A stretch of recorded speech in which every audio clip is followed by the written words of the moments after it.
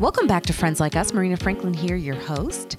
This week on Friends, we have some returning friends for your holidays. It's all comedians for the holidays. Welcome back, Jenny Saldana. Jenny is a writer, actress, stand-up comedian, and a breast cancer rock star. All-around hotness. She wrote, produced, and starred in Happy Cancer Chick, a web series inspired by her own battles with breast cancer. And yes, Jenny has been an advocate of mine, so she's really great on this episode. We have some really useful information for you to prevent breast cancer. She appeared in HBO's High Maintenance. Her video series, The Little Brown Girl Show, can be found on YouTube and Facebook Live. And she has a new show. It's called Desperate Digital Dating Diary. It's a TT talk. Like Auntie. I know. I just made a. January 15th at the Triad Theaters in New York City. Tickets are available at triadnyc.com. Also, welcome back, Holly Harper, creator and co-exec producer of Hello Late with Holly Harper on Brick TV and co-host of the nationally trending Twitter storytelling chat Blurred Dating. Time Out Chicago named her popular sketch comedy show American Candy one of the 5 groups to watch. Holly works with Gold Comedy and Stand Up Girls, 2 programs that empower young women by teaching them stand-up comedy, and is the creative consultant for the very successful Black Women in Comedy Laugh Fest here in New York City. And she recently appeared in The White Black at the Theater for the New City. And we talk about colorism on this show. It's a great episode. What's better for the holidays than a little talk about colorism? I think so. I want to thank all of our listeners of Friends Like Us. Because of you, we make some pretty impressive lists. You can hear us on Google Podcasts Now, Stitcher, Spotify, iHeartRadio, and Apple Podcasts. Review and rate us on Apple Podcasts. Subscribe. Make sure you turn on the auto-download function for Friends Like Us on Apple Podcasts. You can email us at friendslikeUspodcast@gmail.com. Instagram is Friends Like Us Podcast, and our Twitter is Friends Like Us 10. Become more than a friend. Leave us a tip or donation. Just go to our Patreon page. Go to Patreon.com/Friends Like Us. Special shout out to our Patreon friends. It's because of you we keep going. And now for our golden friends, thank you so much, TV, who's always backstage. You have the option to watch our recording live. Go to Patreon.com/Friends Like Us. I put a link there every Sunday, so go and be golden. Merch is available. We have t-shirts, hoodies. It is hoodie season, so come on, folks. Coffee mugs, face masks, and tank tops. All available. Just go to my website, marinafranklin.com. Weekly on my YouTube channel. It's every Saturday. I go live with my assistant, Evelyn Frick, my wacky friend, Dave Juskow. We give updates to the show. We shout out our fans who leave us reviews for the Friends Like Us podcast. And we have surprise guest friends from the podcast stop by. And sometimes we even offer free stuff like tickets to comedy shows. And with Friends Like Us, it'll help you feel not so alone because more content is on the way. Tell a friend you know to check us out. Stay safe. Wash those dirty little hands. Wear a mask still if you want to. Booster up. Get vaccinated. And Black Lives Matter. We have Holly Harper and Jenny Saldana. Welcome, ladies. Hello. Thank Hi. you. I'll start with you, Jenny. How was your holiday? I know you were had traveling hell. Traveling hell, girl. I was stuck in the Dominican Republic, didn't know what to cancel flights. I kept canceling them and canceling. Then not even that. While in Dominican Republic, a moped hit me and I had to pay her, which is, driving while being a tourist in a country like that, all liability falls on you. But other than that, it was the first time that my mom, my dad, my sister, and I, my nuclear family, were back in the Dominican Republic since we left in 1978. So it was really a special time, and it was really we're not from that part of the country. Like, we were in the mountains. We were like, we're from the city, but it was beautiful and wonderful. And as your parents age, you just want to create memories. You don't want to. So it was just wonderful. Now I would address. I'm gonna mention to our listeners that noise you hear in the background is not too loud because you're on the headphones, thank God. But Jenny is at currently a WeWork, which I thought didn't even exist anymore. After I know. I was like, I didn't even. Yeah. I was like, okay. Yeah. But you shouldn't. Yeah, it should just be a buzz. It shouldn't be a lot. I'm the loudest person in here right now, and I'll just be louder. So don't worry about it. But why? I thought WeWork was. They give you a WeWork cup. Yeah, wait, I gotta get a picture. Yeah, wait, there's more. Up. There's more. Oh my God, that's crazy. I thought the thing was done though. I thought he lost money. And Me too. I thought so too. But they have this program where you can do this. They have this thing where you can do on demand. If you just want office space, you can pay for the day. And I paid $39. They have unlimited coffee and tea and seltzer and just sit here in a little corner and talk. And everybody's just like, in their own little space. But it's not. It's fine. It's like a big coffee house. Yeah, it's like a big coffee house. Yes, it's like a big coffee house. You can get away, do some work, get away from your apartment. Yeah. Get away from the isolation, which we'll be talking about. Yes, and it helps a lot with that because it just gives you, when you're a comic and you're home, and I'm working on other stuff, and I'm home alone a lot, and it really affected me after the shut-in. So coming out here and feeling like I'm going somewhere, and I go and I stop and I go and have lunch, I come back, and it's kind of nice. It's kind of nice. I do it about once or twice a week. I'm not here every day, obviously. Wow, nice. Awesome. Well, good for you. I may have to do one. They need one in Harlem. They have them. They have them everywhere. They do? Yes. I'm going to send you the link. So I'm going to send you the link so you can do the on-demand thing, because you can just book it whenever you want. They have phone booths and everything. Yeah, I may need that because sometimes in my own space, I get a little weird. It's like I end up playing Fortnite all day long. Yeah, that's the thing. Like you work, but then you get easily distracted. I'll start, and it's just a lot.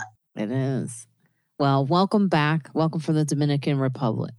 Now, Holly, welcome back to the show. I see that you recently were a part of a theater production. Can you talk about that? Yeah, it's actually been extended 3 days. Okay, it's called The White Blacks. It's by Melanie Maria Goodrow Fielder. She's a married lady now. But it's about a Black family, a Creole Black family in the 1970s, and their birthday party of their matriarch dealing with like racial politics, colorism, and they have these whole passé blancs, people that passed for white, that left.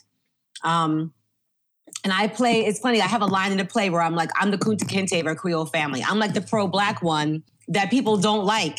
Yeah, like they just want to stay within this subset of we are Creole.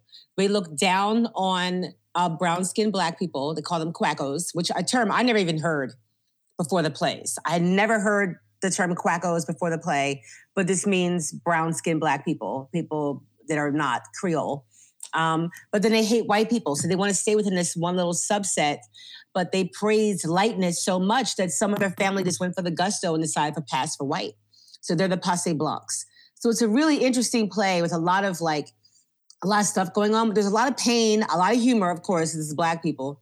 But it's really good, and it's been running for 3 weeks now, so I'm just really honored. Where is it running? It's at Theater for the New City in the Lower East Side on 1st Avenue at 10th Street. So I just get off the L train right there at 14th Street and just walk down. And they extended it? They extended it 3 days. So we're tomorrow, Thursday, and Friday. But it's been really wild because you see people in the audience, Black and white. Well, white, I would say white and Black, who really are like, what do you mean passé blancs? What do you mean pass for white? Like, I thought that was a rumor. Like, there's a lot of Black people that didn't know that there were all these people that passed for white. And then a lot of white people who have no idea about what colorism really even is, because they're just dealing with racism. There's to deal with homophobia in the play, with misogyny within the play. Like when you hear how characters, men and women talk, how men will be able to talk to women in the 1950s, the writer is amazing. She's absolutely amazing. And there's a lot of like, whoa, this is actually how we thought. And this is how some people still think. But yeah, it's amazing. So that's why I put this article in here. And Jenny, I don't know if you've ever heard of it. I mean, you're Dominican, but Dominicans have their colorism issues too. I know very much so. Very much so. But I had never heard about I never heard of passé blancs, but I had heard about the brown paper bag test, but I'd never heard of it. I didn't hear about it until I was an adult. Like it wasn't that, I think that's more of a Black American thing. Latinos didn't do and Latinos just pretty much, it's just lightness. If you're light, you're light, and they like you, it doesn't matter. And if you're dark, you're dark. They don't like you. There's no passing for anything lighter. Anything lighter is just considered not Black in Dominican Republic. So basically they'll just look at someone like, let's say Zoe Saldana, my namesake, right? She would be considered Black, right? Because she's dark skinned. Whereas Judy Reyes. Zoe Saldana? Yeah, she's a little darker. She's browner. Yeah, she's browner. And then where like Judy Reyes, who was the Latina on Scrubs, she's Dominican. She would just be considered, and obviously an Afro-Latina, but she's lighter, so she's just considered not Black. I get it. Yeah. Yeah, it's interesting how we, the issues of colorism are so complicated, unique to each culture. And then white people just don't even give a shit. They're like, what are you doing? I've had many conversations in my past with white people about like this, and they go, what are you talking about? But go ahead, Jenny. No, what I was going to say is that they'll say things like, and things that I even heard this week while with my family in the Dominican Republic. Oh, she's cute, but the father ruined her giving her that mouth. Or she's cute, but the father or the mother ruined her because she gave her that nose. They'll say things like that. Feature-wise. Yeah, feature-wise. I thought you talk too much. No. Feature-wise, if your features, you may be light-skinned, but if your features are more African, they'll be like, oh, she's cute. Thank God she's light because she got that face. Like they'll say things like that. Yeah. Now, you're considered light? I don't know what I'm considered. Me neither. I don't know what I'm considered. Because I wouldn't say you would be considered. I don't think I'm considered light, but I'm also not considered dark. I've never been called. I think you're in the middle moving towards light. But not light, but you're like in the middle of light. You're like mid-light. I would say brown, right? Yeah, I call myself a brown girl. You know, it's really, yeah, that's right. Well, because I know I'm considered light, but not light, because I have a sister who's very light. You know what I mean? Like I have a sister that people have thought she's Mariah Carey. Like they you know, so yeah, it's like, yeah. So yeah, I guess I fall into that light, but not light. Yeah, I'm mid-light. Because my sister is also mid-light, but has natural straight hair, so she looks lighter. Does that make? Well, let me just put some historical on this. The tragic history of the brown paper bag test by Genevieve Carleton, written in All That's Interesting. The brown paper bag test was a form of discrimination used to exclude dark-skinned Black people by comparing their skin tone to the color of brown paper bag. Those who were lighter than the bag were allowed into the club. Those whose skin failed the test were rejected. And while the ideas behind the brown paper bag test originated in the earliest days of slavery, it led to a long discriminatory tradition of colorism that explicitly privileged light skin over dark well into the 20th century. Actually, in 1996, the Harvard, which sounds like a long time ago, but it feels like yesterday to me. In 1996, the Harvard historian Henry Louis Gates Jr. wrote that not long after he arrived at Yale as an undergraduate, some of the brothers who came from private schools in New Orleans held a bag party. It was 1969, the year of Martin Luther King's assassination. Gates, born in 1950 in West Virginia, had never heard of a bag party. But look at this. In 1996, this happened. So a Creole barbershop owner told Kerr that paper bag parties were common in the past. The parties might take several forms, and the most explicit, the host would nail a brown paper bag at the door. Anyone darker than that bag couldn't enter. The test traces its roots back to the days of slavery under the one-drop rule. Anyone with a single drop of African blood was considered Black. In practice, Louisiana's Black population came in all shades. So I'm going to ask you, Holly, what new information did you learn from doing this play? Well, I got to admit, I grew up with my mother. My mother is super light-skinned and has straight hair. And I grew up listening to stories about her telling us about going to brown paper bag parties in the 60s. So I grew up knowing all about brown paper bag parties. But within the play, I realized that, I mean, I always knew this, but it really cemented for me how much Black people could pass, but other Black people knew they were Black. And how a lot of white people just had no idea. And a lot of these Black people that passed, they married white people who never knew they were Black. Like in the play, there's a couple that they're both passing, but there's also a woman who's passing whose husband doesn't even know she's Black. They're Tyler Perry's movie. Yeah. But there was a movie. There was a movie that was nominated last year. That was called Passing, and it's about a woman who marries. That was a great movie. But just the lengths that people go to pass, that's what I didn't know. Like completely, it's almost like you're in a witness protection program. You know, like it's almost like you have no past. If you're going to stay in contact with relatives, it's through a P.O. box. Never knowing what city they moved to. Children not knowing they're Black. You know, just so many things. Like going out of your way to not know about certain things. To not know about anything racial politics. To not know about regions. To not know about history. It's like you have to completely unlearn everything that's Black within you, which you don't even think about because you take for granted. But if you're passing to your husband and his family, imagine all the things that you would have to know in the 1950s that you would have to unlearn. I really found that fascinating in the movie too, when she meets the other woman and her husband calls her Nig. And he's like, oh, that's his nickname. That's his nickname for me.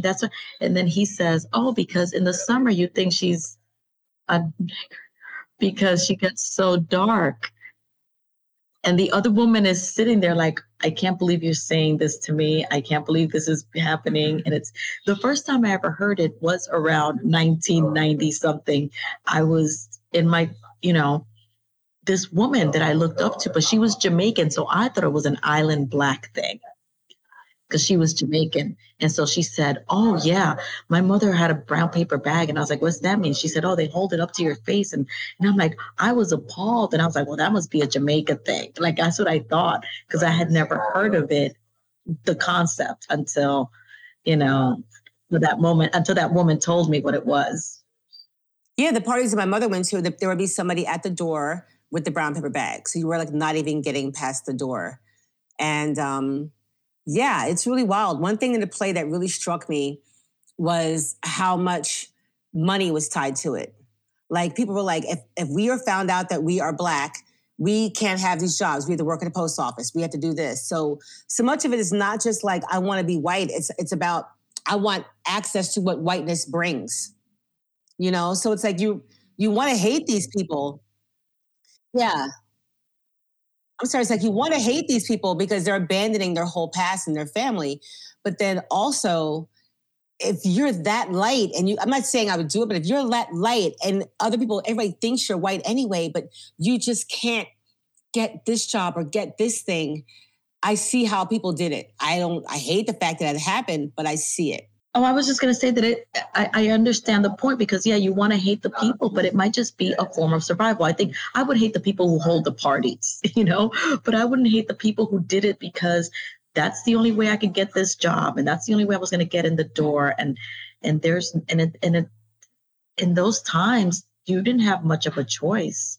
And unfortunately, it was a huge privilege, and it was a privilege and I would say, for lack of a better term, a blessing because they could pass and get away with things and maybe provide better for their families in ways that other people couldn't. But the fact that it boiled down to that is heartbreaking. But that division is what makes America great. That's what it is. It's division amongst every single group. It defines America, dividing groups. So however we can divide them, and it really, the source of it, like you said, Holly, is money. It's as access, it's such an important point, access to wealth, access to a job, and a lot of times I do find this generation, this younger generation really doesn't have a lot of empathy for that, for what people had to do. Yeah. And they just have a judgment to it. Yeah, but life will cure that. You know what I mean? You stay around for a couple generations, you start thinking, wow, this is a much deeper than I realized. And, everybody, we're born into a program that's already in progress. That movie, that show has been going way before you ever stepped here. So, a lot of times you really do have to look at people from the past and understand what their givens were. This is what they were working with. So the judgment needs to come with a lot. Needs to be one heap of judgment, but 2 heaps of understanding for that judgment. I love it. They were talking about even in church, the brown paper bag test wasn't the only race-based test that featured Black America. A retired Philadelphian recalled a test at the local Episcopal church. The proliferation of bag parties shows how deeply Black Americans internalized racist ideas. So, and in the 1920s, the Black blues singer Big Bill Broonzy explained the Jim Crow system in verse. If you're white, you're all right. If you're brown, you can stick around. If you're Black, get back. I remember that. That was a children's rhyme. There was I remember hearing kids sing that. It was a hand clapping song. I remember that. If you're light, you all right. If you're brown, stick around. If you're Black, get back. Get back. I remember that when I was little. And oh wow. And you didn't even, it's so funny because you just get the rhythm. It's my own history of dealing with colorism. My mom can be very, our relationship is not an easy one, but the one thing I will say, well, she's done a lot of things that are great, but one of the things that always stood out to me when I was growing up was her emphasis on how color is not important. She drilled that into me from a very young age. And I remember thinking it was so important to her that looks don't matter. That was her one thing. She goes, it's what's on the inside. She always emphasized that to me, drilled it into me at a very young age. I grew up in a white neighborhood, so it was important to do that as well because I was in a school system with mostly white kids, people that didn't look like me. So I'm glad that she did that. And then it was interesting going to an all Black school. I saw it. I saw more of an emphasis on skin color. And it was so confusing to me because I didn't understand. I was here I was dealing with racism with white kids who just didn't like me because I was just a Black kid, right? Now I'm at a Black school and I'm dealing with this division amongst light skin, especially in Chicago. This division between light skin and dark skin was so, I was for me, it was laughable at just 9 years of age. I never went there. I never fed into that. Even as an adult, I would have some of my friends who were lighter than me go, when you get tanned, you look dirty. And I just was taken aback by those comments. And also, oh, yeah. I had friends who used to say things like that, look at you, and I would look at, even in college, University of Illinois, and there's a comment in this article about there's not one person who hasn't heard sororities, AKAs, deltas, you're pretty dark to be an AKA, or, you should be a delta because you're dark. At U of I, that was the one thing.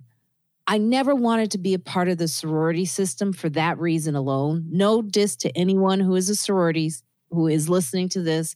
Good for you. I know there's much more to sororities now than there ever was. And it's a good institution. It's a good network of friends. It's a good network for business. So I'm not dissing that. But I never wanted to be a part of it for that reason. At U of I specifically, I noticed the AKs were all light skinned. I always felt like I couldn't be a part of that group because I wasn't light enough. And then I also felt like I couldn't be a part of the deltas because I wasn't dark enough. And then and that is a crazy That's a crazy idea. It's supposed to be about networking, resources. This is how blind I would have never said, oh, those are all lights. I would have never compared. I would just be like, oh, those are Black sororities. And, like the first time I knew that I was an other was in college. Because I didn't know. I grew up in Washington Heights. That is a Dominican enclave. I then lived in Little Havana. The name says it all. So when I went to the University of Pittsburgh was the first time that I was an other, that I was a minority. I was never a minority in Miami or in Washington Heights.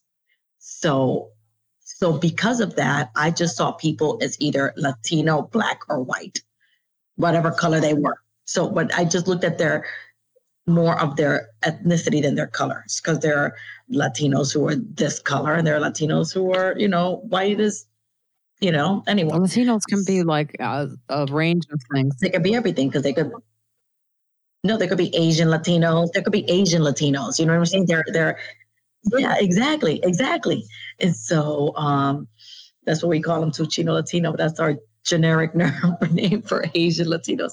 So as long as their name was Sanchez or Gomez, I just always put them on this pile. So like the fact that there were other piles within those piles, I did not know until I heard about that. So I was clueless. Wow. I went to DePaul University in Chicago. And I remember, because I was in a theater school, and when you're in a theater conservatory, you don't have time for anything. Like, you're just there, you have no time. But I remember the AKAs, and some girls were like, you would be here. Like, why are you not with us? And I always said it was about theater school, but I kind of felt like it wasn't right for me. I just felt like the chapter that I saw from the kids around, they were all light-skinned.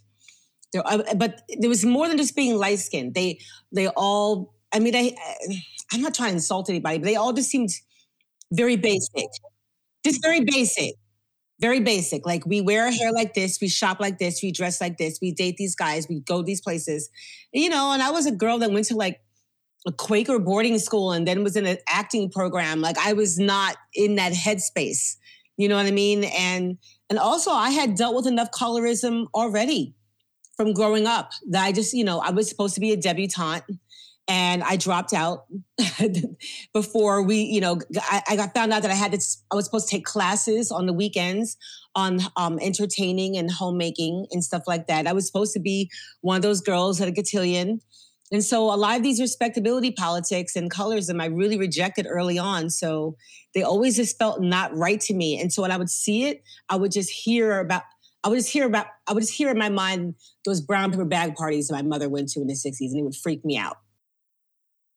And the combing through the hair. Can they get the comb through the hair? Yes, that's in the play too. Is it? Yeah, Tell me about play, that. At the cotillion, there's a blind man who passes a comb through your hair to see if he can get the comb through your hair, just to see if you're supposed to be at the party.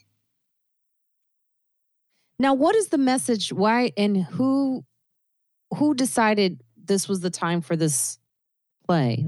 Well, the writer, Melanie Goodrow, she is Creole from New Orleans. And so she's writing, some of it's based in her family, but I get the feeling that maybe 30% of it is based in her family. But she wrote this play, and it was a one act, and it evolved into a play. I was in the production 2.5 years ago, right before the pandemic. And now again, it's a really beautiful story, because it shows how the message to me in the play is how we're taught to hate each other. And how we're taught to prize lightness so much. Like, if you prize lightness so much, your daughters might take it one step further and go full white. So the dangers of prizing lightness and whiteness can have real horrible repercussions for your family. Why in New Orleans? Does she go into like the slave travel? No, it starts in the 70s and there's flashbacks in the 50s. I've always been curious about the Creole. I never understood that. Can you give me a little bit more? Like, is there any emphasis of that in the play to explain the Creole, what that is? Well, they don't really explain what Creole is, but they go out of their way to say that Creoles are Black people. They're not white people, but they are a complete own subset to each of themselves. And they completely lean on sticking together and not selling their homes to dark-skinned Black people, not marrying dark-skinned Black people. So even just the idea of marrying, like my character's mother had children with a dark-skinned Black man, and that's why my grandmother still does not completely like me. She likes my sister who had a lighter father, but because my father is darker, there's like even an anger with me. There's an anger with me wearing natural hair. There's an anger with me being pro-Black. It's like everything Black is looked down upon, but the Creole is where you should lie, right in between these lines. I was going to say that if you ever saw the show Indian Matchmaker, because the mothers, the parents, they always say we don't want her to be too dark. We want her to be fair. We want her to be very fair. They say things like that. And I will say that a long time ago, again, I come from the Dominican Republic, and I was just there yesterday. And I'm very proud of my Dominican people who are now embracing their natural hair, because the Dominican blowout is famous. It is because they'll make your hair flow like shh, and it's because of this. It's because of this. And but now everybody's wearing their hair in braids and in twists and a lot of natural hair I'm seeing, which makes me very happy. Because not too long ago, I'll say in the early 2000s, in the aughts, I had a little cousin. I had my hair natural, and she was a little girl. And she looked at me. She goes, "You sure look ugly with your hair like that." And her father, my cousin, she's like, "Oh, these kids." And I was like, "You put it in there. Why would a child tell me that if you didn't put that in her head?" You know, so my grandmother used to look at me when I went natural. She said, "Oh, is that what you doing?" Well, my mom says one time I had my hair pulled back and somebody told me, "Oh, I didn't recognize you. You look so different." She goes, "Oh, she didn't recognize you because you look so respectable." I had Winnie Mandela say it to me. Wow. What? And my first introduction, I remember I went to South Africa to do a show. I was very young, and I hugged her, and she had on a wig, basically. It was a straight wig. Because in South Africa at the time, I think in the temperature wise, right, it's harder to have your hair like the way I have it right now because it's so hot. Hair just falls out. That's why you have a lot of like shaved heads in beautiful women in South Africa, by the way. But it's hard to keep this hairstyle like this, like in your hair in hot temperature. Like I've noticed like in South Africa, like it's almost, so a lot of women shave their hair there, but they also have the great heads. I'm always like, I remember when I was there, I was like, I felt like so American the way I looked. And when you see beauty there, it's in all colors and it's so celebrated and they look so authentic that I was envious on such a level. But I hugged Winnie Mandela and she goes, is that what we doing now? With the hair? I was like, yeah. I was like, we try to get back to Mother Africa. She did welcome me home first. So I was, that was great. But I remember thinking like, wow, even in Africa, like, and that was just a moment. So I'm generalizing right now, right? But I would say like, it was a shocking thing for me because I was like, this is me attempting to get back to my roots and I'm here and this is what it is. But yeah, this colorism, I had a friend who was at University of Illinois who was Creole. And I didn't know she was Black. I wasn't sure what she was. I had never seen it before. She was so light. The only features were her eyebrows and maybe her lips were bigger and pink. But we would go around with her and the way people talked to her was so different than the way they talked to me. And the way that but her emphasis on Black was strong. I'll never forget that. And she also could hide and hear because she spoke Spanish, right? Oh, okay. But they didn't know a lot of times that she spoke Spanish. A lot of times. So she waited tables and she would hear all of the racist comments coming from the busboys if they were Spanish or the cooks if they were Spanish. And then she would start speaking Spanish and they would go, oh shit. And not only did she spoke it well too. I loved traveling with her because I could see her. It's such a social experiment to walk around with someone who's passing on so many levels, not just Black, but also like. But is there in this? Pardon my ignorance, but is there a difference between Creole and Cajun? Oh, I don't know. Oh, okay. I don't know if the words are the same or. That history in New Orleans is so fascinating. I feel like we don't delve into it enough. No, we don't. Play. But one thing about colorism that always strikes me is how, as Black people, a lot of times we don't want to admit the colorism in our own families.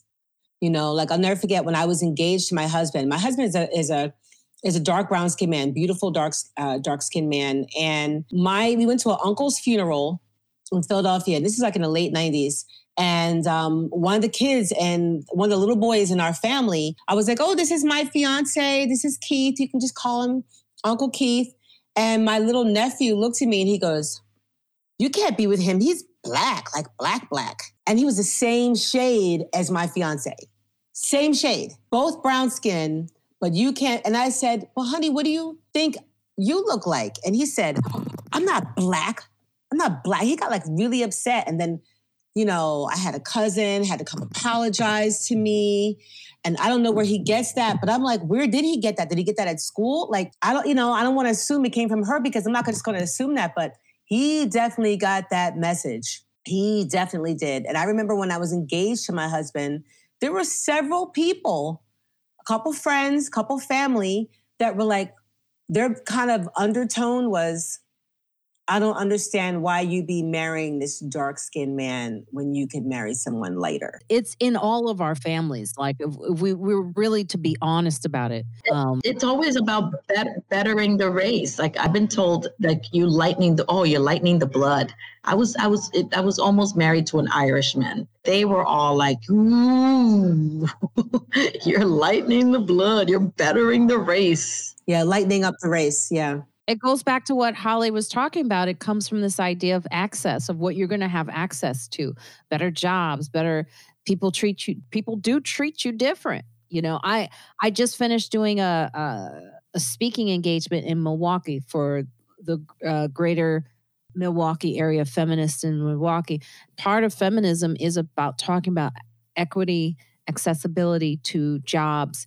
And something that was really deep for me was reflecting back on my opportunities as a stand-up comedian based on my ability to communicate in spaces that are mostly white. That is something that blew me away, that I oftentimes feel a certain empathy for comics who didn't grow up around white people or don't feel comfortable around white people, but have the same talent, if not more than me, but cannot seem to get in these spaces because of colorism, because of the way they talk and their ability to communicate.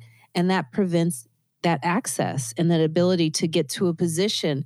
And this all feeds into that. And that's why when we talk about equity, like this colorism thing prevents equity and fairness. It really does. I mean, I used to not even think about, like, when I would sit at the cellar at the table, the fact that I was there, I would feel so great about it. But I would often see a comic that would come in that didn't have that communication that I have or with the owners. And I would see them working so hard to just work in that. Anyway. No, I definitely see.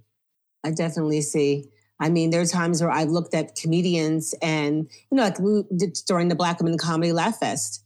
There are comedians I looked at and I was like, oh my God, she is absolutely brilliant.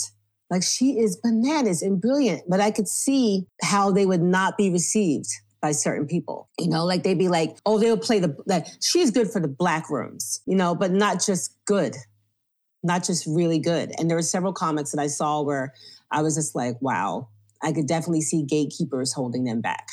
Oh yeah, absolutely. It's years of being in this business, I see it now. I see like this industry. It's obviously an industry based on looks. So colorism definitely plays into it. The people that, we're about to talk about Irene Cara, right? And her passing, Jennifer Beals a lot of people didn't even know, probably still don't know that Jennifer Beals is Black. Oh, they don't know she's Black? There are people who don't know that Jennifer Beals is Black. I mean, Okay, I did not know Jennifer Beals was Black. I didn't know. I didn't know she was Black until this moment right now. You just told me Jennifer Beals is Black. Wow. Yeah. I never seen Jennifer Beals say anything about ever being Black. Well, how about Slash from Guns N' Roses? Does anybody know like Slash from Guns N' Roses is Black? Well, more importantly, the Rock.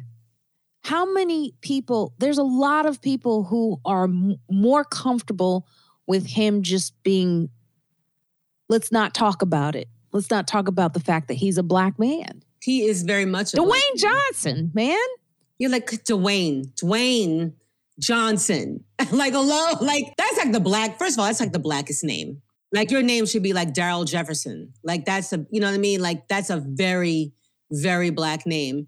But I see how he has said things in the past few years that have really, really made some of that, his Republican or MAGA followers, like, piss them off. Like, how dare you be Black right now? I have seen that. But I love what you just said, Marina, because you're right. He is a person where people were like, let's just not talk about it. He's Mr. Cellophane. He's transparent, apparently, because he's treated in a way that other Black men would not be treated. And it's true. If you look at the project does, they don't really put him in those Black spaces where he's going to be identified as Black. They don't put him in a Black comedy where he's a Black person in a movie with an aunt, or they don't do that. They put him in that singular lane. And then they put him with a white woman or a light-skinned woman. So then they'll say it's an interracial relationship, but no, it's because it makes other people comfortable to see him with a white woman. Yeah. Yeah, definitely. I have always smelled what The Rock is cooking. He made me watch wrestling before he was an actor. I was like, I am really watching wrestling right now. Like, I'm really watching this. Now, Irene Cara, it was so sad, her passing. I love that in Essence magazine, Brooklyn White emphasizes that she was also the star of Sparkle, which they very rarely bring up. When they bring up her history, they say Flashdance, right? And what Fame. But Sparkle, I remember in high school when people would talk about Sparkle, I felt like I wasn't Black if I didn't know Sparkle. Did you look? Jenny's like, I didn't know Sparkle. Look, I didn't know Sparkle until I went to college and I made my first Black friends, and they made me watch Sparkle every weekend. Oh, really? Like, let's watch Sparkle, and we would watch, and then I got into it. I did not know anything about it until I met African American friends. It's so fascinating, Irene Cara. I'm going to ask you, Holly, were you influenced by her? Were you a fan of Irene Cara? How did it affect you? Huge fan of Irene Cara because, growing up, we didn't really see many Black girls on screen. And I grew up, I wanted to be an actress. And when I saw Fame as a kid, I was like, oh my God, like, she's in New York. She's like, I just identified with her. And she has such a sweet spirit about her on camera, and I had joy for life, but then she was deep. I followed Fame. I followed Sparkle.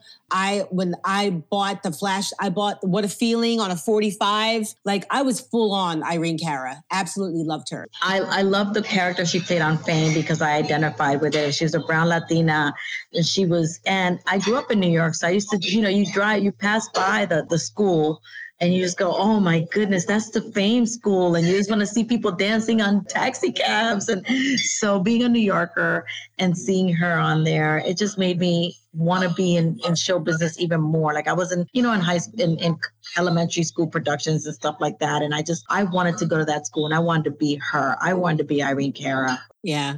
I went to theater school. I remember I auditioned and went to theater school, and I remember thinking about Irene Cara. Like, I could do this. I could do this. We had we do YouTube Live every Saturday, and there was a guest. I know you listen to the show, and I'm forgetting your name right now, but you were on our live, and you were saying you went to school with Irene Cara, and that's the thing about New York City is like Irene Cara is such a New York City person that you had kind of grown up with if you were here and you knew her, and she was just so iconic. She was born in the Bronx in 1959. And in an interview with Mickey Burns for the Profile series, she referred to herself as a working child actress, as she spent her youth performing in plays and singing on the soundtracks for Christmas productions. At 16, she got her start starring as the lead character in 1976's Sparkle. Inspired by The Supremes, the film tracked the life of a New York girl group and culminated with the industry ascension of the film's namesake.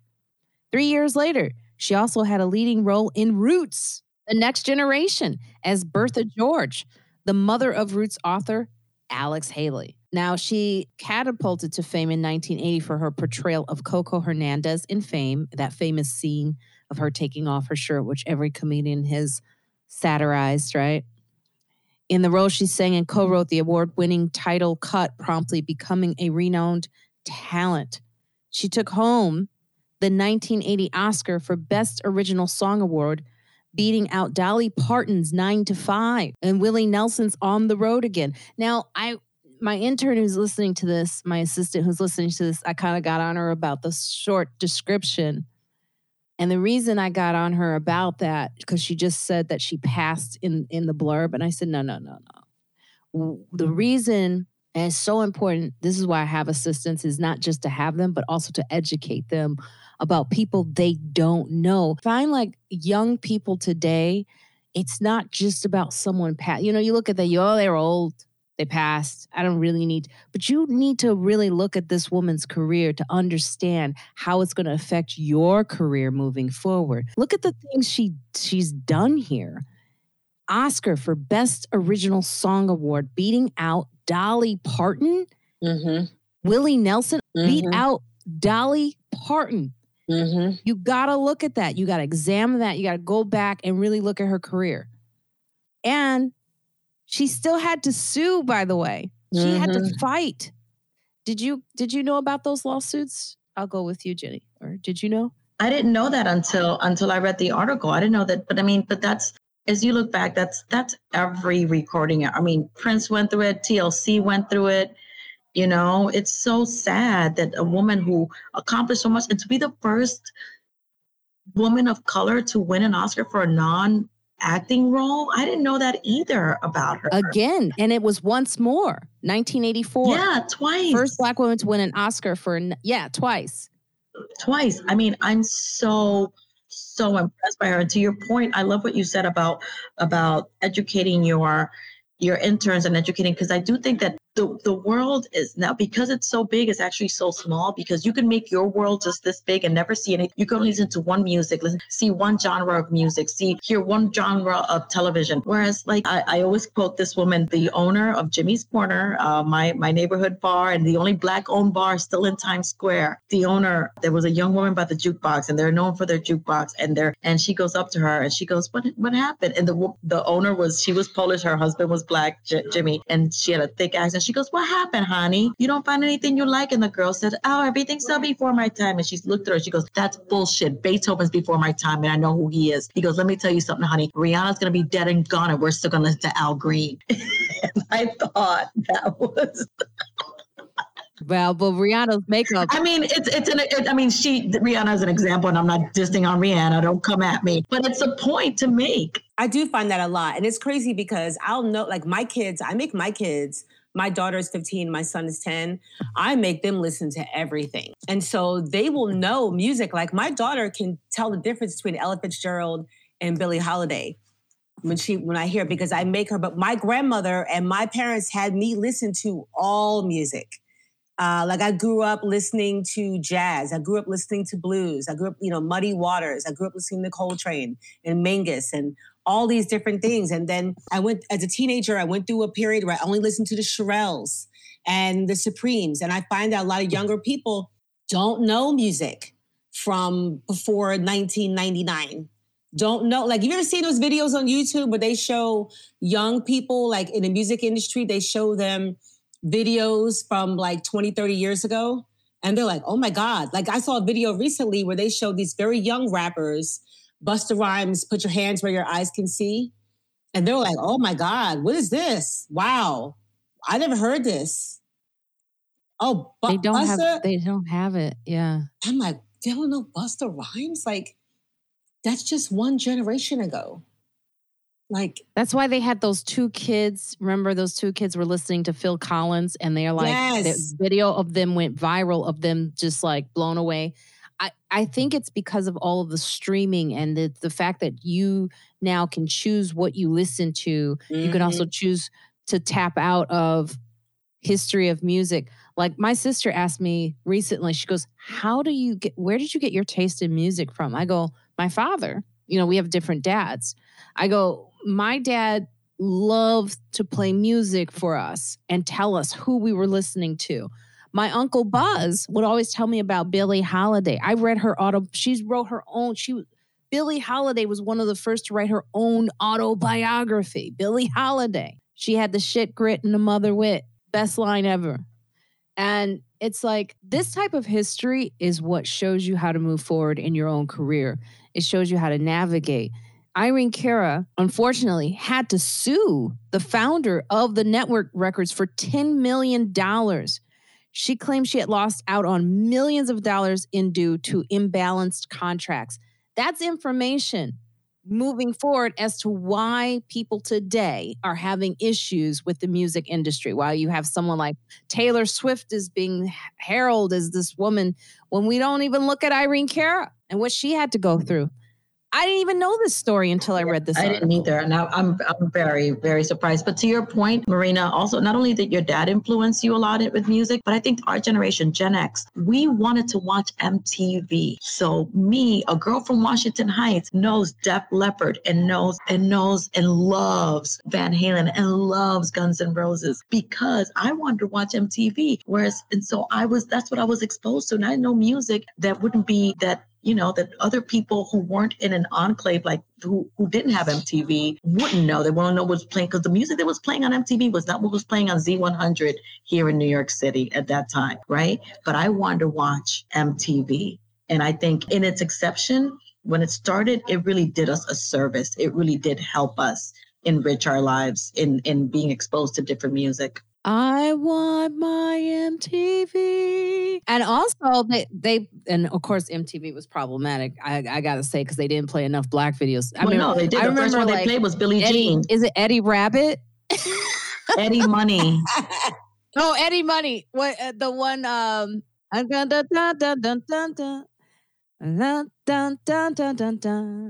We're gonna walk on to Electric Avenue. It's Eddie Grant.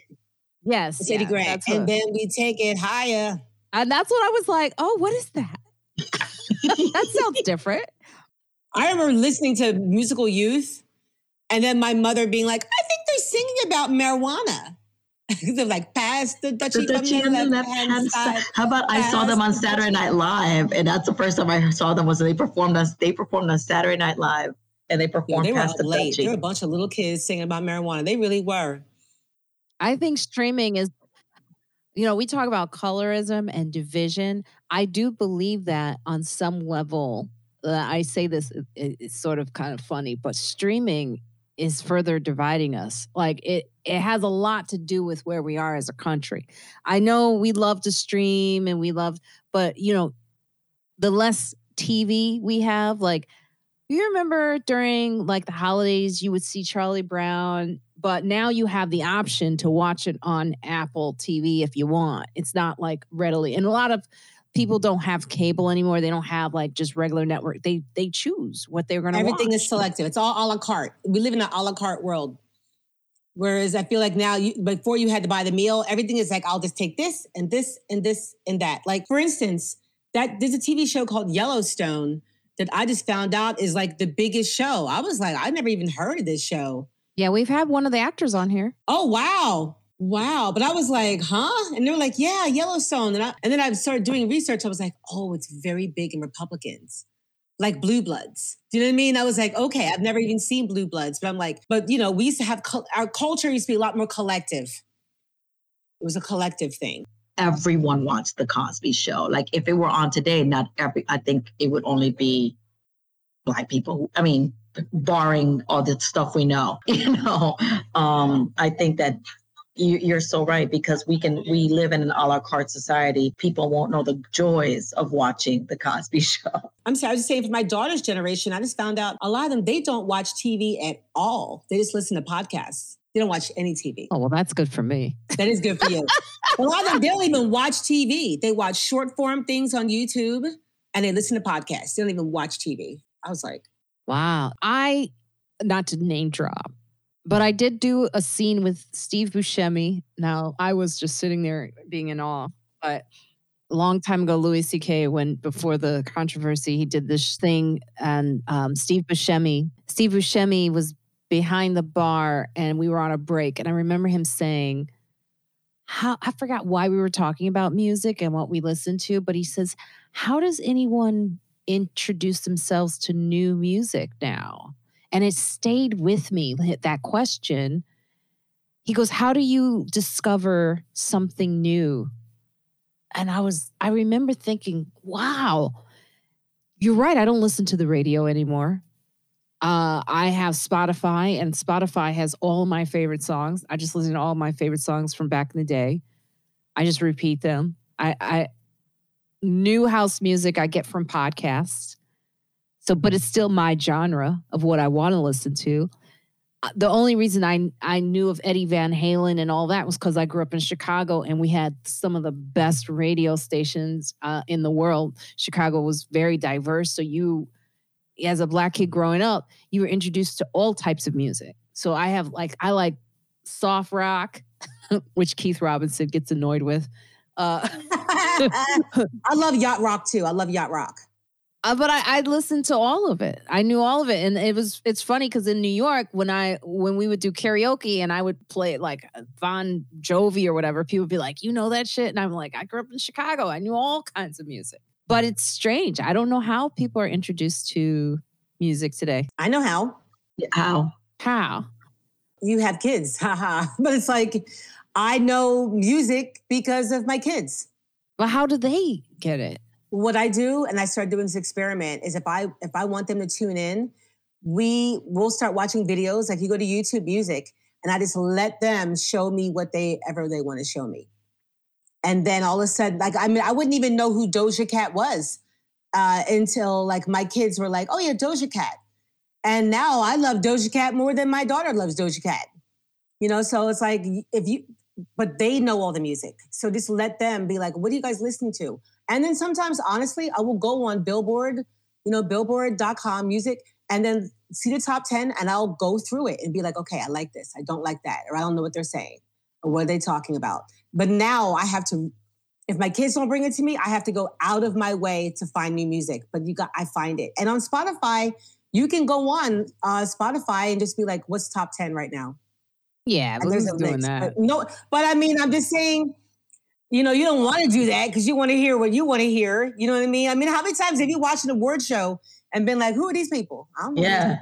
Yeah. I think I read somewhere that we stopped listening to new music after a certain age. We just like our music. Not that you're not exposed to things, but we stop seeking new music after a certain age. They say around 35. I mean, you'll learn new things because you'll hear things. Like you'll be out and be like, oh, what's that song? And I Shazam it. And I'm like, oh, I want to hear that song. Things like that. But if it isn't because I still watch SNL. So I watch the musical guests and see who they are. And because it's usually up and coming of people who are hot right now. If it wasn't for that or watching or talk shows where they'll put a musician on or whatever. And I was like, oh, that's a nice song. Or just being out. And it's like, oh, what's that song? But you're right. If I could listen to my playlist all day long, I'd be happy as a clam.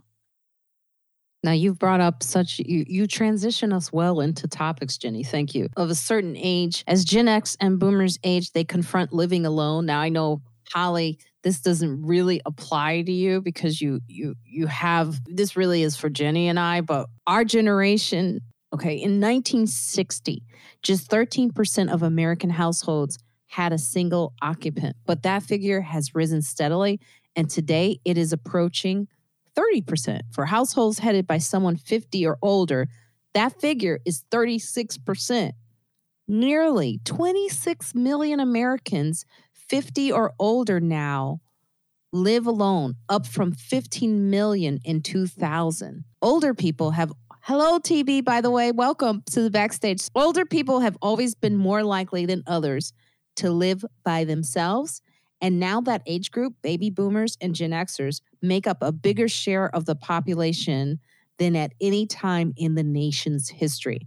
The trend has also been driven by deep changes in attitudes surrounding gender and marriage. People 50 plus today are more likely than earlier generations to be divorced, separated, or never married. This does not apply to you, Holly. Please don't divulge anything here.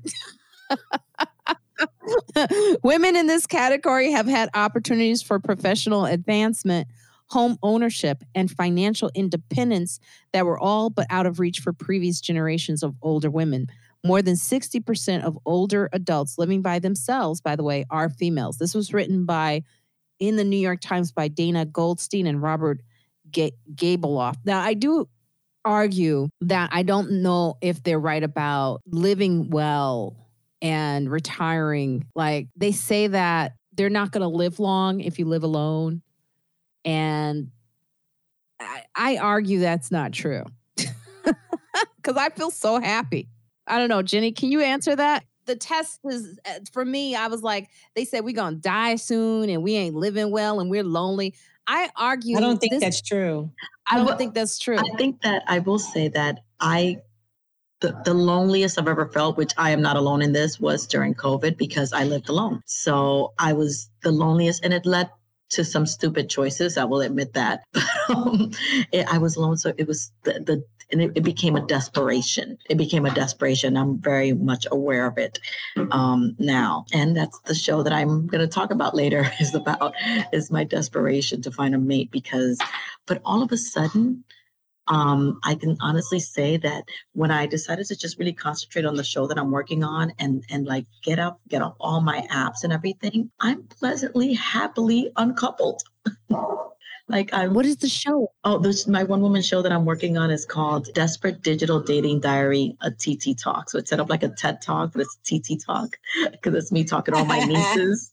So it's a desperate digital dating diary, and I have one, a very desperate digital dating diary. And it's also about how, this article kind of reinforces some of my insecurities that I talk about because my desperation comes from my culture not acknowledging me as a human being without a partner. Latinas are bred for marriage from birth. So if you're not married, I'm not an adult, I don't have a voice, I'm an afterthought. And culturally, and I talk about all this in my play, and I talk about how I thought I was immune to that, but that's the kind of stuff that's in there.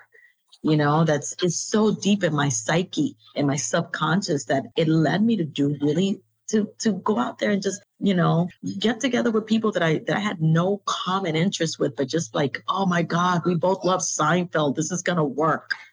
But it's a desperation for that. But I think that I am currently, like Marina, very happy to be single. And I'm happy when I see, like, my mother made me cry when she said, oh, Jenny has no responsibilities.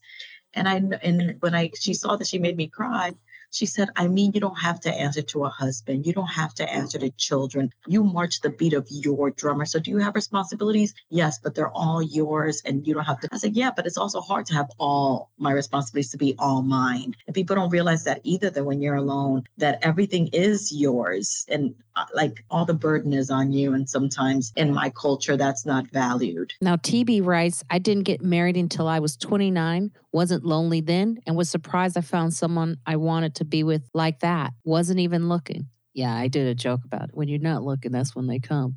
I think I stopped looking, but subconsciously I'm still looking, so they're not coming. I have no interest, and I feel like I'm going to regret it. From this article did tap into some feelings of like, oh my God, am I going to be okay when I get older, and who's going to take care of me? I talk to my nieces a lot just so I make sure they come visit me. Me too. In whatever home. Me too.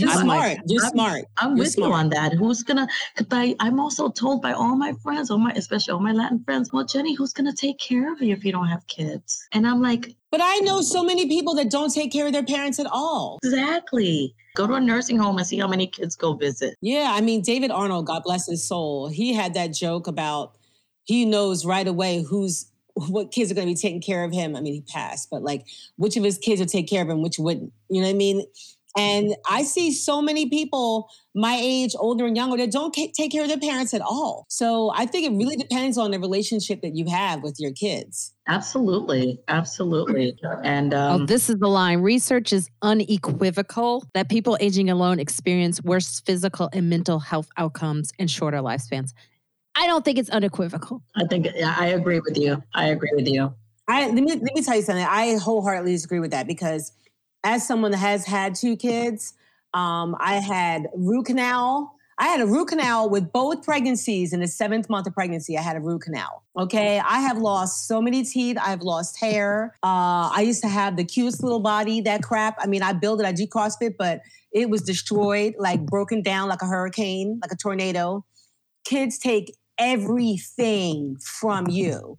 Those prenatal vitamins are not for the baby. That's for your ass. You know what I'm saying? Like it's like you're a hollowed out woman. I'm sorry. I never had a gray hair before I had kids. They take your hairline, your youth, your dreams, your sleep, your breasts, your coochie, your thighs. I used to have tight thighs for this shit. Like, I don't want to hear it. So when they sit there and say, you're not. No, you're not. When I see my friends who have never had kids, they've never had an episiotomy. They've never pushed and heard some shit rip and been like, what was that? That was your vagina. Like, no.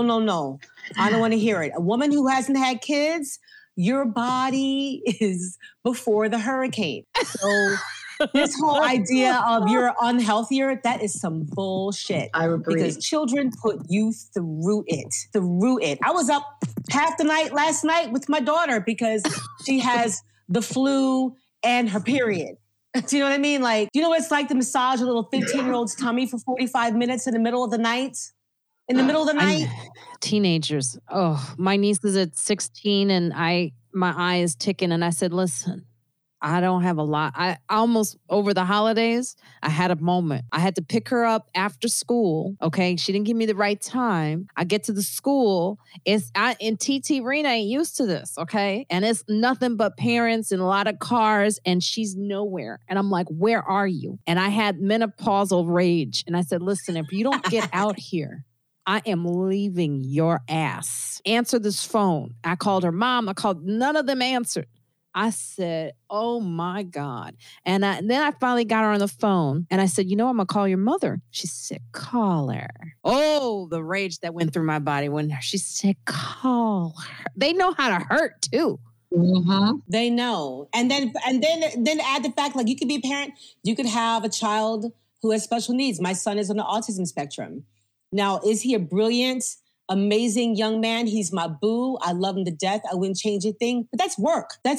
To go to IEP meetings, individual educational plan meetings, and find a therapist here and spend night after night looking for a school. Like, are you kidding me?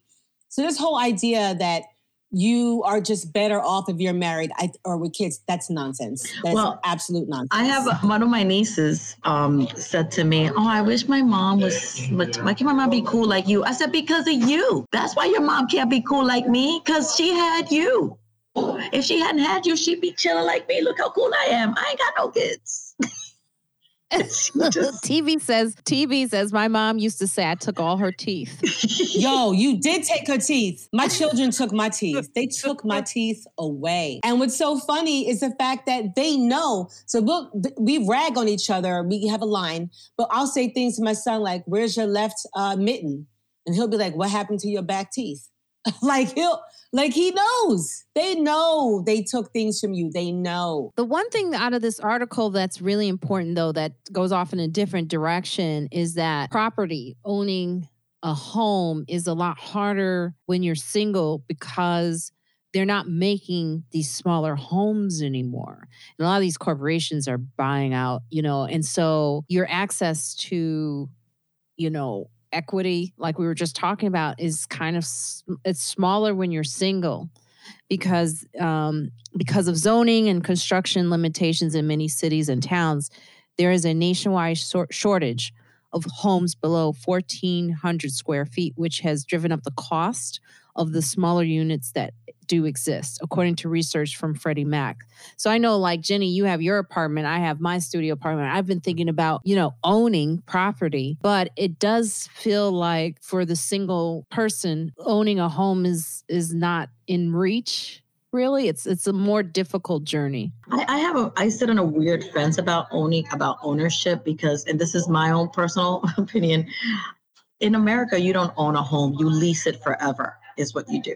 Okay, because in the Dominican Republic, once you buy your land and once you've paid off your stuff, you don't keep on paying. But if I don't pay my property taxes, you will take my house. So it's not my house. It's your house. It's the government's house. So I realized that I'm in a situation where, and I learned that because when I went to China, people say, oh, people can't buy a house. They give you 30-year leases on a house. You can get a 30-year lease on a house. You can get, but you can't rent a house. You can't buy a house. And I was like, well, you can't buy a house in America either. You don't own land. The government leases it to you and you pay them. Well, there is owning land. There's a thing in New York City called CLT, which we've talked about, which is a way of, not displacing people in Harlem. So it gets a little complicated with that. I get that. And I get that you can own land, but the fact that you have to, I'm not still paying taxes on my watch. I own it. I can't do that with property, and that's my opinion about it. But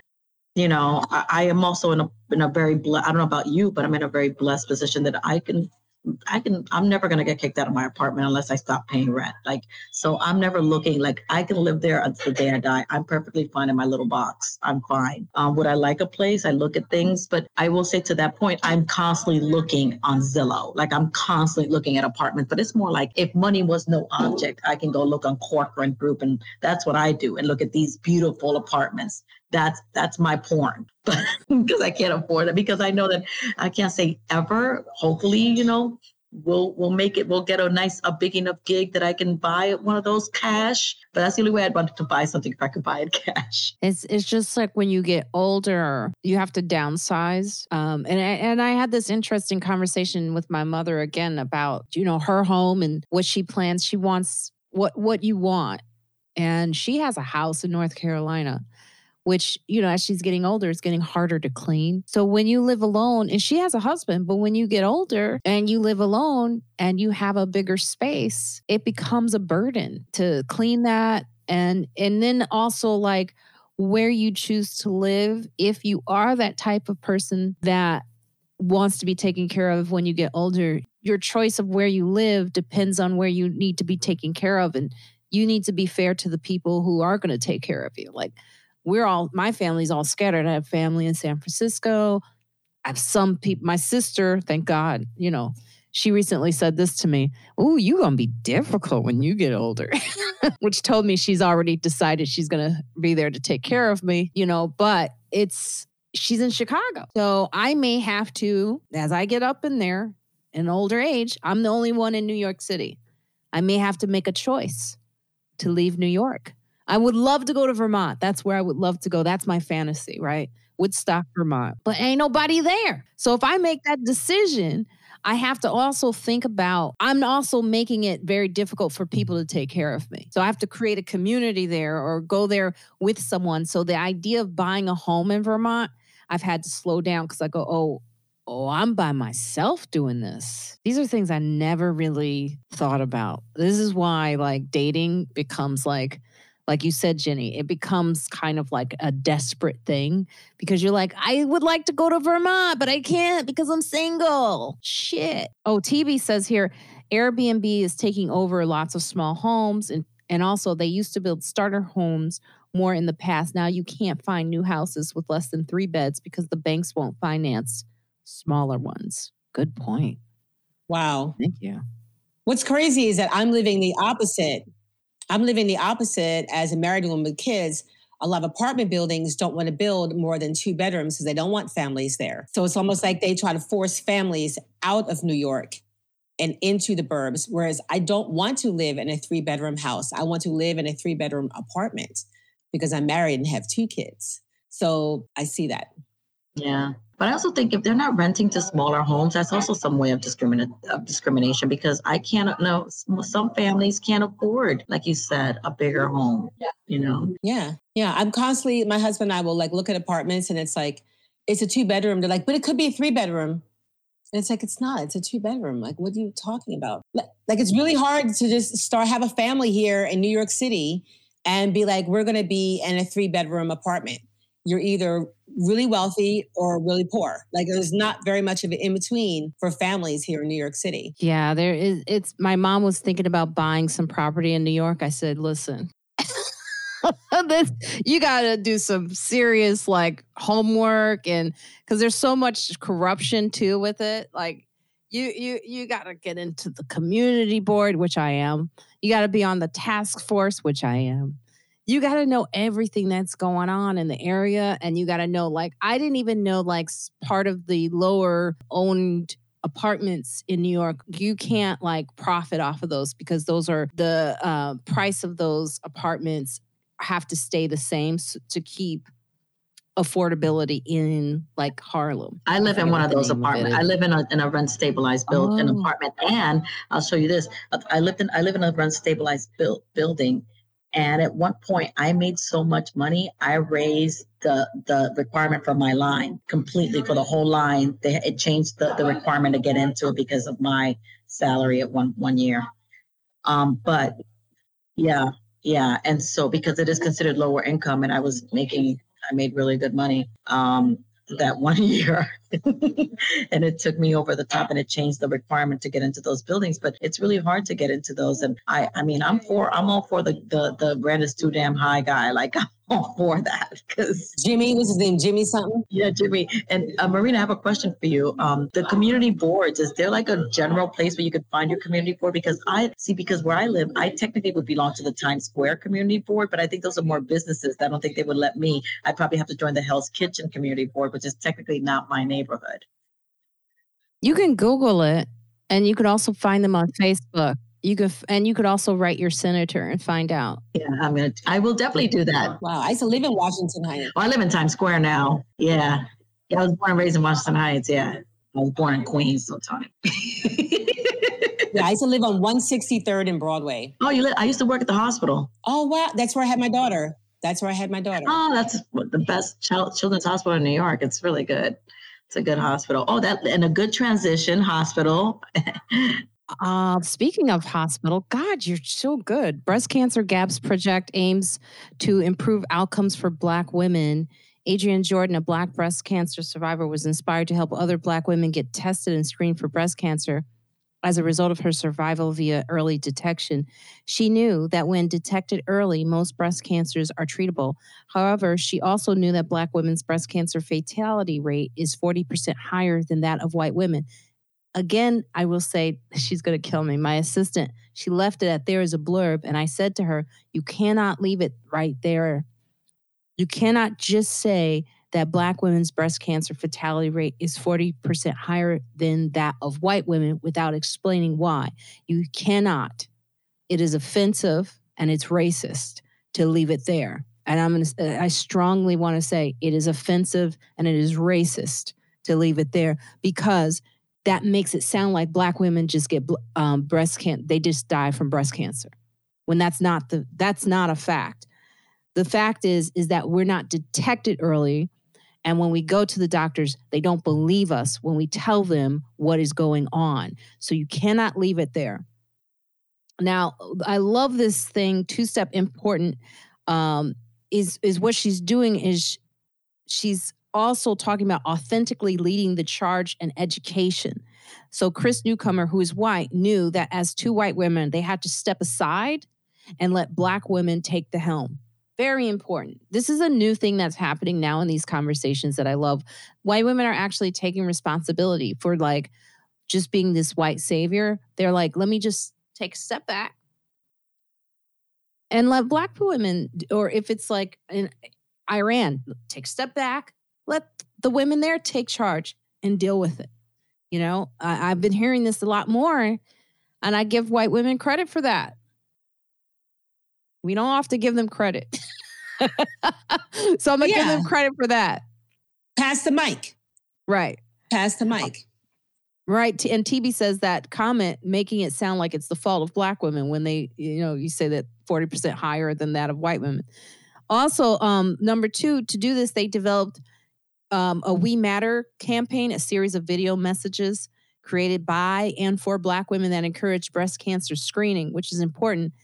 They had a survey to understand also why Black women get mammograms at lower rates. So you're not just making them victims and pointing the finger as it's their fault. You got to ask why. There's a fear of mammograms, also of cancer and death, confusion around basic information, education. How do I get insurance? How do I get an appointment? Do I need referral? What age do I start? Right, Jenny, you had to deal with all of this even in the Latina community. Yeah, am I right? Absolutely. So this article says that it's just Black women, but it's actually more white women will get diagnosed with breast cancer, more Black and Latina will die of breast cancer. And that's the fact right there. Or just women of color in general die of breast cancer. And it is because of lack of access. It is because of cultural myths. And it is because of just or ignorance. I just lost an uncle to cancer on Saturday. And I will tell you, thank you. Sorry. Thank you. But I will tell you that I'm livid. I'm livid at him for not telling me. I found out when he died that it was cancer.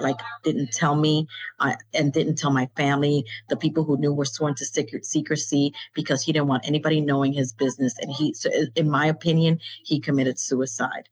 And that's what happens in our communities when you don't want to talk about something. And it's very upsetting to know that a person in my family, knowing who I am as a cancer advocate, would not even confide in me or even seek the help because of shame, because it was prostate cancer and he was ashamed. And as far as I'm concerned, he committed suicide. I hate to say that, but that's how I feel. It is demoralizing to be sick and not be heard.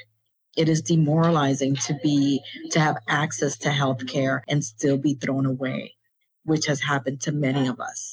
We were thrown away. Marina was not heard by her. Even oncologists would not hear her at one point. We are thrown away, and it's dehumanizing. Yeah, I'm sorry.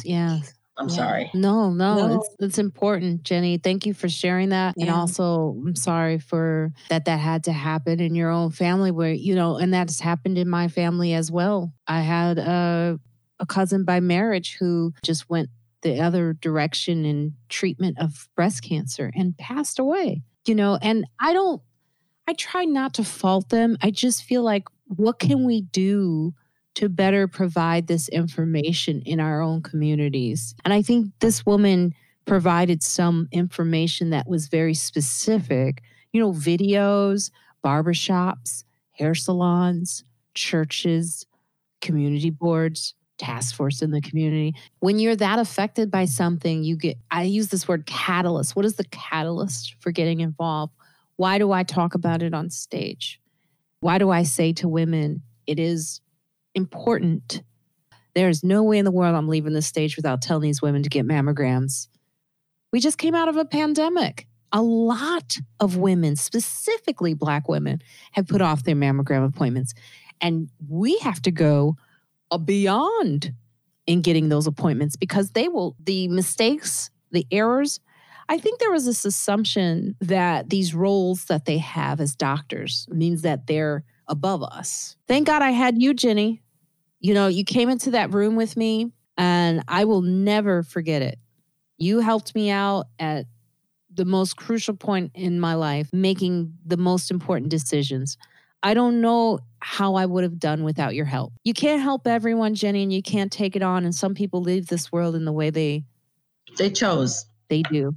They chose. But let me tell you, Jenny, you've helped a lot of people, and I'm one of them. And you made me feel heard that day when my oncologist failed me. So thank you. No, it's important. And then I think tough. It is. It's very tough. And I think that I love this article because it's up to us to spread the word. We have to say, those of us who survive, there are people who choose to survive.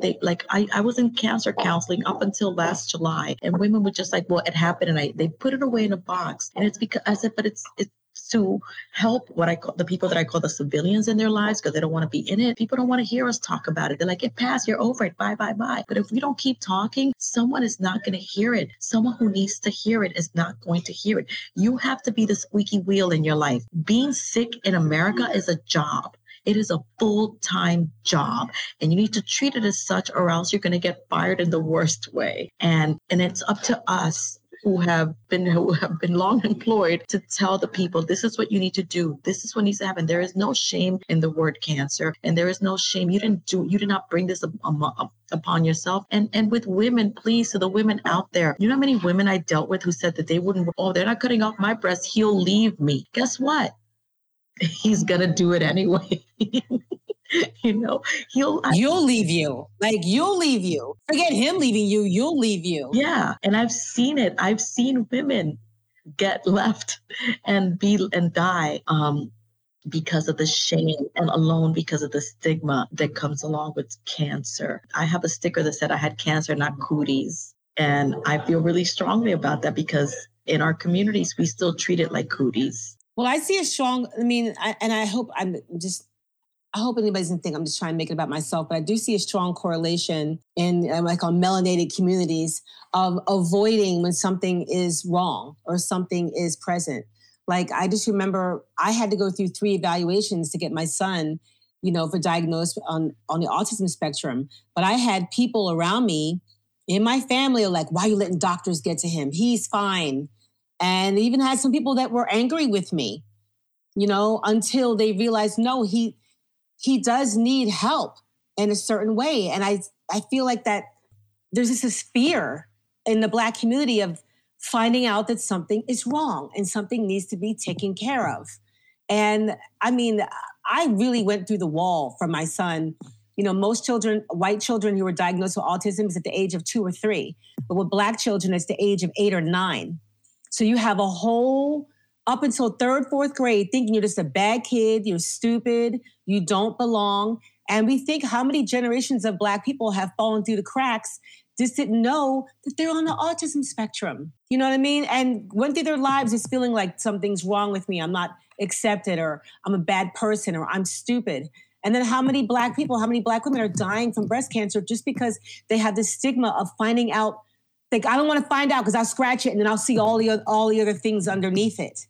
You know what I mean? Then I'll fall down a rabbit hole. Well, you're already in a rabbit hole and you're either choosing to dig out or not, or let it swallow you even more. But I do see a real strong correlation within the Black and brown community of not wanting to find out something is wrong. Yeah, and you have to get ahead of it because they're already not listening to you. But to that point, do you think, how much of it do you both of you ladies think has to do with the way that the Black and brown community depends so much on God and faith, and they're like, well, why should I see anything wrong because God's going to fix it, or God's going to, how do you feel about that? That's why we have to put these people, that's why we have to think about solutions. And the solution is to put these conversations in the church, right? And to put these conversations in places where we commune, barbershops, hair salons, absolutely. I've heard people say things like, why would you get your son any kind of therapy around autism? You should just pray. Pray for God to give me information, and I got it. So, like, why would I not go with that? People want to rely on prayer, and it's like, what God gave me a brain to act on it and to find information and do things and have a sense of agency, not like I'm just one of God's children. He's going to take care of me. God gave you a brain to use it. These are the same people who say a child that was raped should rely on God to have that baby, right? Yeah, these are the same people. So, we do have to get out, not on that note.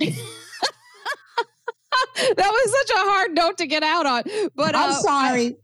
I was going to talk about Twitter, but whatever. Elon Musk he's his own worst enemy. He's a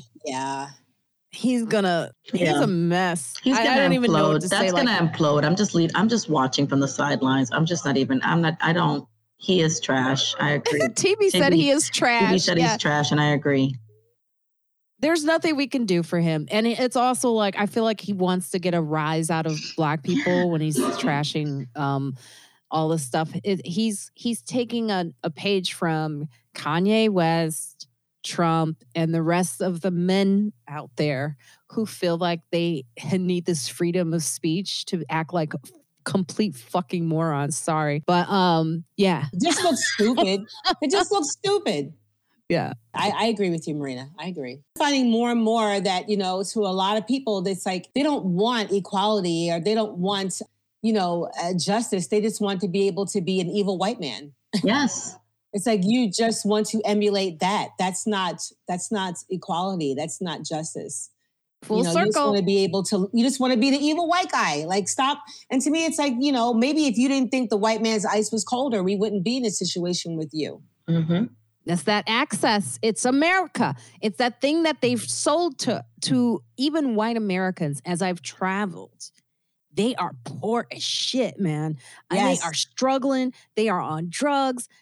I don't hear this conversation from the Republican Party. You know why? Because they're selling them this division and they're making them think that if they were Republicans, they could be like them. There's no hope for you. I'm telling you, they don't want you to be like them. They don't want you in first class.